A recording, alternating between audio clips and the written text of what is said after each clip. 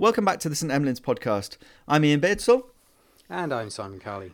And today we're going to take on a topic that is controversial in the UK. Many of you worldwide will be very aware that in our beautiful land, the emergency department has quite a lot of targets that we have to achieve. We have been world leaders in targets. And this comes from our last podcast talking about trauma team leadership. And it set me and Simon thinking a little bit about the targets that we have to achieve in trauma and then the targets we have to achieve throughout the whole of the ED. So I thought we'd just have a little chat about things. Now, I need to let you know that Simon is moderately anxious and nervous about talking about this topic because it could be regarded as controversial, but we have never at St Emlyn shied away from those difficult topics. So Simon, we have one major, very famous target in the UK for emergency medicine, but it's just one of a myriad that we have to achieve. So let's just start with the 4-hour AXIS target. Could you give us a quick description of what that is and how you think it's maybe affected emergency medicine in the UK over the last few years?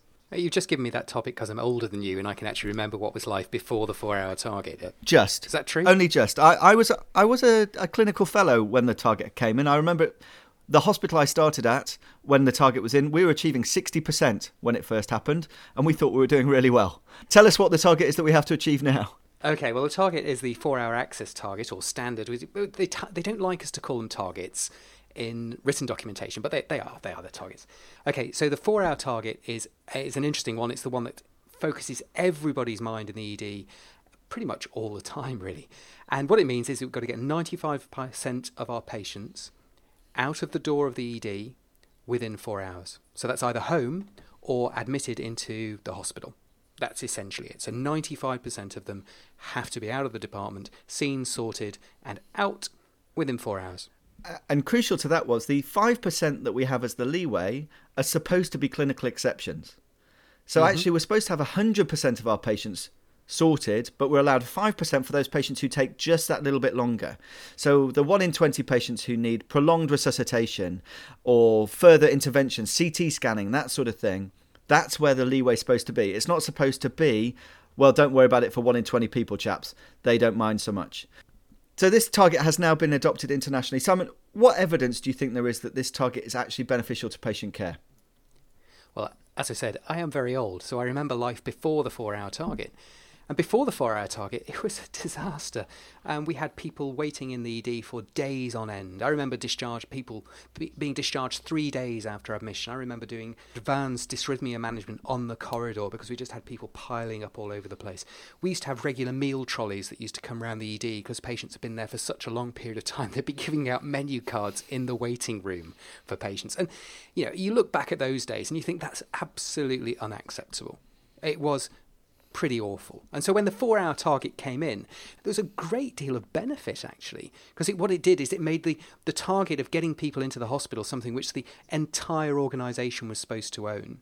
And so therefore there was much more encouragement for people to be pulled out of the ED as well as pushed out, so pulled out into services. It also allowed us to get a lot more staffing and a lot more senior staffing. So overall, and I know this may be a bit controversial, compared to where we were, I think the 4-hour target has been a massive benefit to both the specialty and to our patients overall. But it's not perfect. It does have some problems. I don't think that can be understated, actually. My job was probably created on the back of the 4-hour target. Without the target, I think my department in Southampton would probably still be functioning with 6 or 7 emergency consultants rather than the 18 we have now. And the amount of resources we get compared to what we had, and it's only 10 years ago, really, that this all started. The situation you're describing was early 2000s, in fact. It was unacceptable. Well, a lot of people will say, but the target is wrong, and it forces this clipboard mentality. And I can see that that's been a problem. We've had very high-profile cases in the UK. Mid-staff's obviously the major one, where the target has become the pure focus. So how do you balance up achieving a target or aiming to achieve a target whilst providing good patient care? I think you use it to achieve that. So you look at your systems and you look at how your emergency departments are working and where we're getting failures to get people through the system within 4 hours.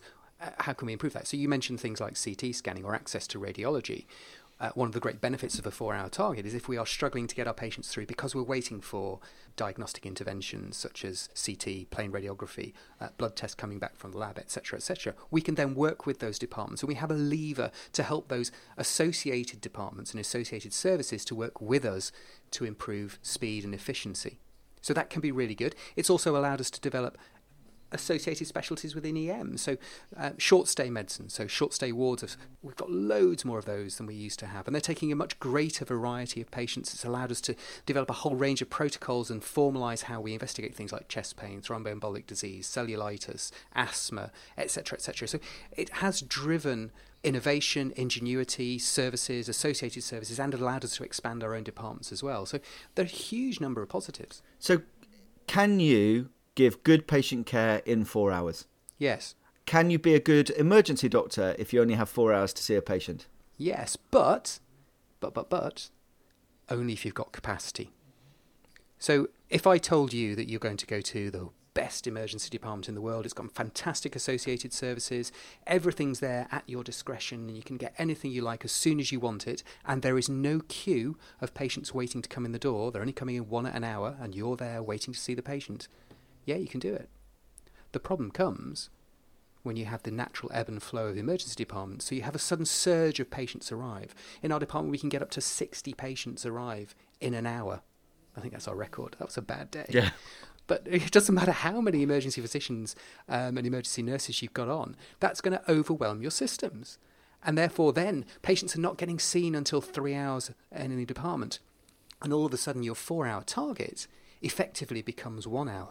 And of course, the hospital says, well, I'd like half an hour, 45 minutes to find a bed for the patient at the end if they need admission. So your contact time with the patient from seeing them to make a decision becomes 15 minutes. And when that happens, no, I don't think you can be a good emergency physician. I think the challenges are really on then. So we're dependent on capacity, and we're to some extent vulnerable to those, you say ebbs and flows, but it's more like surges, isn't it? That surge capacity, when you just get so many people come in that you just can't handle it. And we don't have a health system in the UK that capacity plans for anything less than 100%, really. So we don't have beds sitting there waiting for patients to go to them that often. It's 1 in, 1 out, really. It's like the nightclub on a Saturday night, isn't it? And when you're waiting in the queue outside to get in. And I suppose that metaphor means that we're then the bouncers. But I'm with you. I think the target has been a good thing. It does require very strong clinical management to ensure that you still do good emergency medicine, which I think is possible. And actually, it encourages you to focus your efforts on a history and examination. And I think you become less reliant on diagnostic testing. And I think that's important. It is, so long as it doesn't go too far. So long as people don't feel pressurised to making risky decisions when they don't need to or shouldn't have to. That they're not trying to just send people away without doing the appropriate tests, and that can happen. If people start getting close towards the 4-hour target, you can get pressure put on junior doctors to make a decision.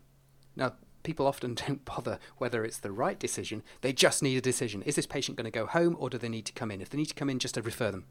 Now, it could be that a longer period of time would have made a more sensible disposition for that patient, to the patient's benefit and probably also the system's benefit. But if the pressure is on to make a decision, it can be very challenging. And we do see people make not necessarily harmful decisions, but poor quality decisions which are not necessarily in the patient's best interest.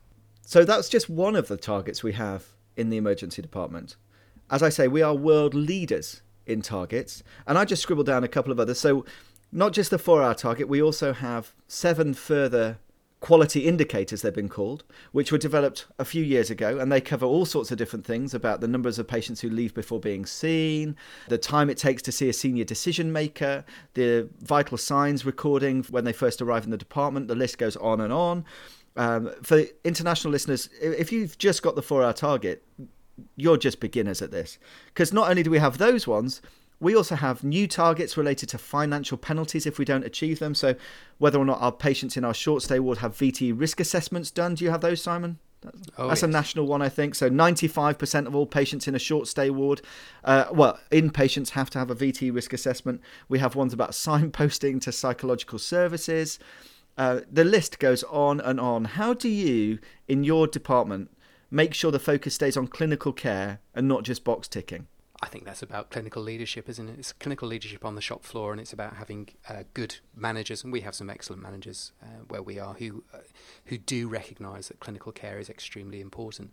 And the problem with the introduction of many of these is they do take quite a bit of time, and so during my working day, in my head, I sort of divide it up into direct patient care, so me at the bedside doing stuff with patients, and then other stuff, which includes really important stuff like writing the notes and liaison with specialties and stuff. And I have found over the years, with the increasing number of bureaucratic processes, that I'm spending slightly less of my proportion of time with patients, which is a great shame. Now, there's nothing wrong with any of those standards that you said. They're all motherhood and apple pie, aren't they? They're all good things to do. And that's where I find a lot of the dilemma. You can't argue very, very sensibly against safety, against making sure that we do the things that we should. The tricky bit comes when they become universally applicable, which means we end up asking people things which probably isn't relevant to them.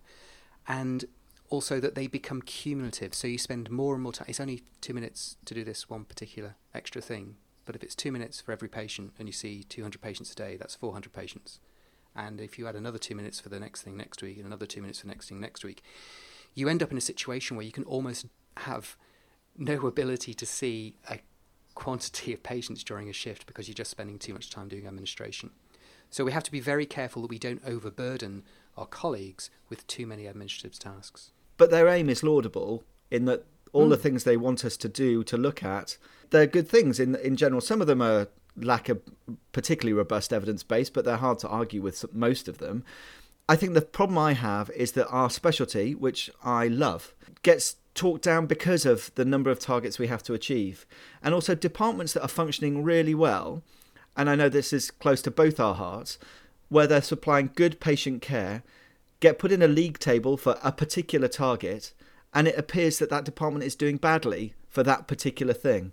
Yet it has strong clinical leadership and provides good clinical care. But if you look at a league table, and let's not forget that if you looked at Mid-Staffs a few years ago, the hospital that had so many problems, they would have functioned very well on a league table.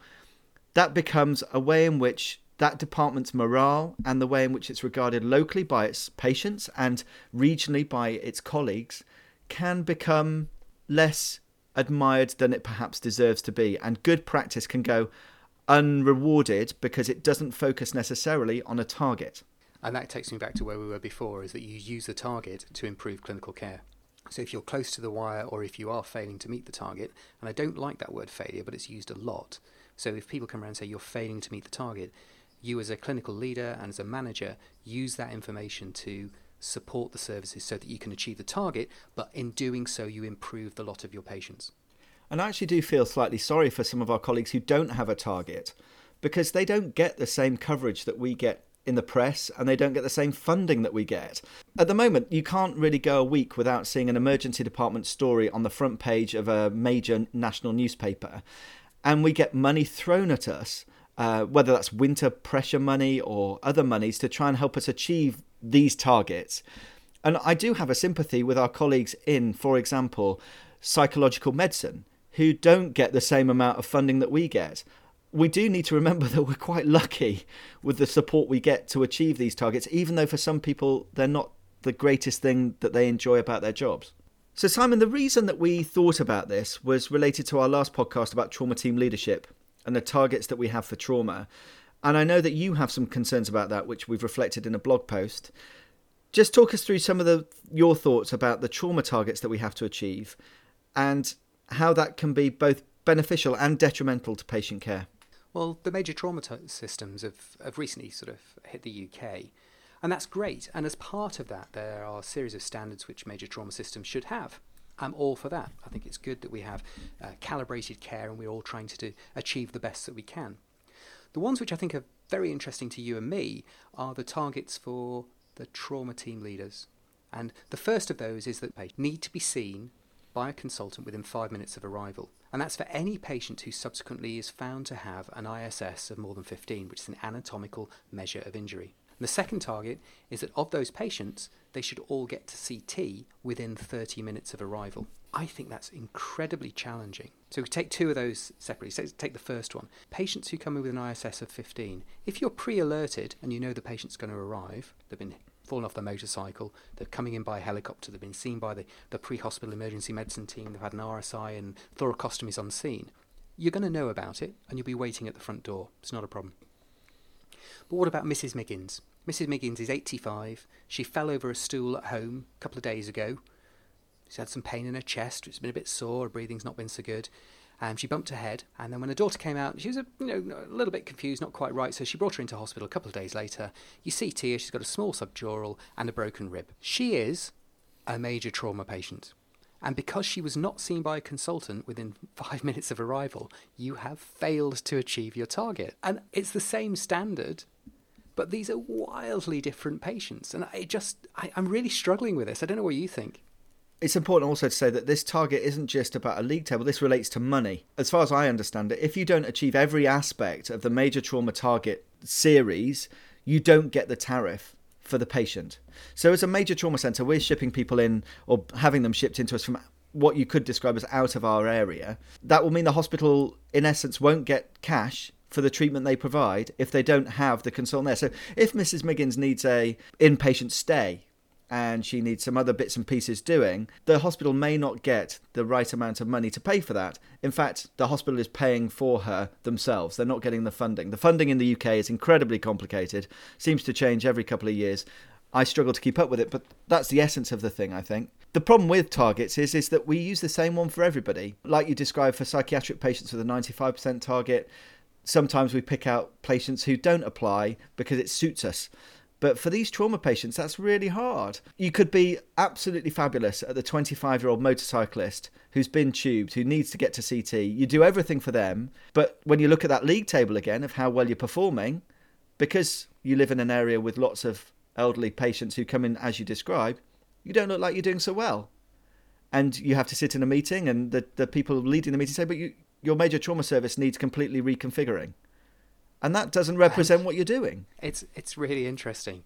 And my other concern with it is the CT target, getting to CT within 30 minutes. That's incredibly challenging. If you do take a multi-traumatised patient who maybe hasn't been seen by your helicopter service with this advanced trauma team pre-hospital, and they come in with very little done, to get interventions safely done, such as RSI, chest drains, intravenous access, maybe even a major hemorrhage pack, get a pelvic binder on. These take a degree of time. And I have great concerns that if we're pushing people against a time target, that we risk safety. So I put it to you, Ian, we're not going to do the RSI checklist because we're close to time to get to CT, just get the patient tube.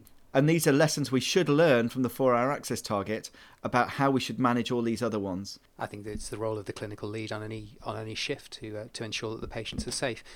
I've got to say, in recent years, I don't think we've had as many problems with that as we used to in the very early days when we were trying to achieve a 98% target, and it was pretty rough many years ago when it first came in. I think we do have good quality management and good quality colleagues who do understand that if we turn around and go, this is a clinical exception, this patient's not safe to go, or it's not in their interests to go, it's unusual that we come across major arguments anymore. And I'd agree with that. Things have got a lot better. And we can only talk from our positions of 2 different hospitals in the UK, but not just because this is going out publicly, but my trust has very strong leadership, and I'm very lucky with that. So I don't really have these discussions that often, but I think we've learnt through experience from the mid-staff's experience about the way in which hospitals need to conduct themselves with these targets. And hopefully we can keep using these for the benefit of patients. The one thing we always have to bear in mind is that any hospital system is running with multiple targets. So the ED has targets. Now our surgical colleagues also have targets, but these are often longer. So the 18-week wait to get in and have your diagnostic process once you've been referred by a GP. And I don't envy the hospital management who have to balance those different competing priorities. So you need to get your CT scan within 30 minutes. There's also Mrs. Jones, who's been waiting 4 weeks for her CT to have the diagnostic process the general surgeon has asked for. She's going to have to get bumped to get my trauma patient in. There's only so much capacity. We do not have unlimited resources. And I think as ED physicians, we sometimes forget that. We always think we should come first, admit our patient to the ward. We need to get them out in 4 hours. But for every patient we admit to the ward, that may mean a planned elective patient isn't able to come and have their operation And not just for targets, but for that patient who's been building up for that major laparotomy to manage their colorectal cancer. That's a big deal. And it's important we make sure that we're making the right decisions about who comes in, not just referring people because it's easiest for that target. Yeah, I completely agree. And I suppose one of the risks of the 4-hour target is that we make the wrong decision and actually do refer more patients than we require, because that's not good for the entire hospital system. And it's why I'm a pretty good advocate for earlier senior intervention. And we still struggle in the UK at the moment that many of our departments are essentially operated by doctors at junior levels of training. We've got a pyramidal structure with the base. The widest number of doctors, the broadest number of doctors are relatively junior. We don't have that many attendings or consultants to see the patients. And I think as we go forward into the future and the number of consultants increases, we can hopefully make earlier decisions, more robust decisions, using a more senior cohort of emergency physicians. That will help, but it's going to take time. And it will take us changing our mentality a little bit. Getting to consultant level in the UK now for almost any specialty doesn't mean you sit in your ivory tower while your junior doctors do all the work. I don't just get to do the trauma. It's the same as our consultant surgeons. They're doing the ward rounds often by themselves, as our way in which we staff hospitals changes. So it's not just about changing the numbers we have, but as consultants, we will have to change the way we think about what we do, I think. And that is a challenge. I think that's true, so long as the high level of skills that you get from being a senior trainee and a consultant emergency physician are not wasted. Wasted is the wrong word. We do need to make sure that we're not moved to the minors area of the department because we can see patients very quickly and make rapid decisions at the expense of delivering high quality resuscitation to patients in the majors area and the resus. And one of the things actually I'm sure you've faced is how do you prioritise your very senior decision makers and their activity within the emergency department. And certainly our approach has been our principal role as an emergency physician in the ED is to ensure that critically ill and critically injured patients are managed well. That's number one priority and will always remain so. And again, that's down to strong clinical leadership, because the temptation to move your most senior decision maker to minors to see the 20 patients who are about to reach the 4-hour target at the expense of the one patient who's in resus, who probably isn't going to breach the 4-hour target, is a difficult one when you're faced just with numbers and not with people. And that's why it's sometimes helpful to bring managers into the clinical environment and to point out what it is you're trying to achieve. As I say, we're lucky where I work, and I hope that most hospitals in the UK are the same. We'll be interested to hear from listeners about how they feel these things are approached in their hospitals. But our management definitely do understand that. And hopefully some of things will come out of the mid-staffs inquiry. And this will be one of those things that will change and has changed and will continue to change, that clinical priority comes first. And there's no way we can emphasise that enough. I would agree. I think the summary for me is that targets are there. I didn't choose them. They're not the targets I would have chosen. But if you're clever and you're wise, you'll use the targets to improve clinical care. And you can do that. We have done that and we should continue to do so. But we're paid the money to be clinicians, to look after patients, and that's where our priorities lie. Hopefully that's been a thought-provoking discussion for you. You've had a bit of a think about how targets affect you. If you're new to emergency medicine and you've heard bad stories about the 4-hour target and how it affects what you can do, hopefully this reassures you that you can be excellent doctors within 4 hours and supply excellent care. And also that your clinical leaders, your consultants and your management staff put patients first. We'd love to hear more from you about how this works in your hospital. Please do get in touch. But from now, from the St Emlyn's podcast, good luck with your emergency medicine and take care.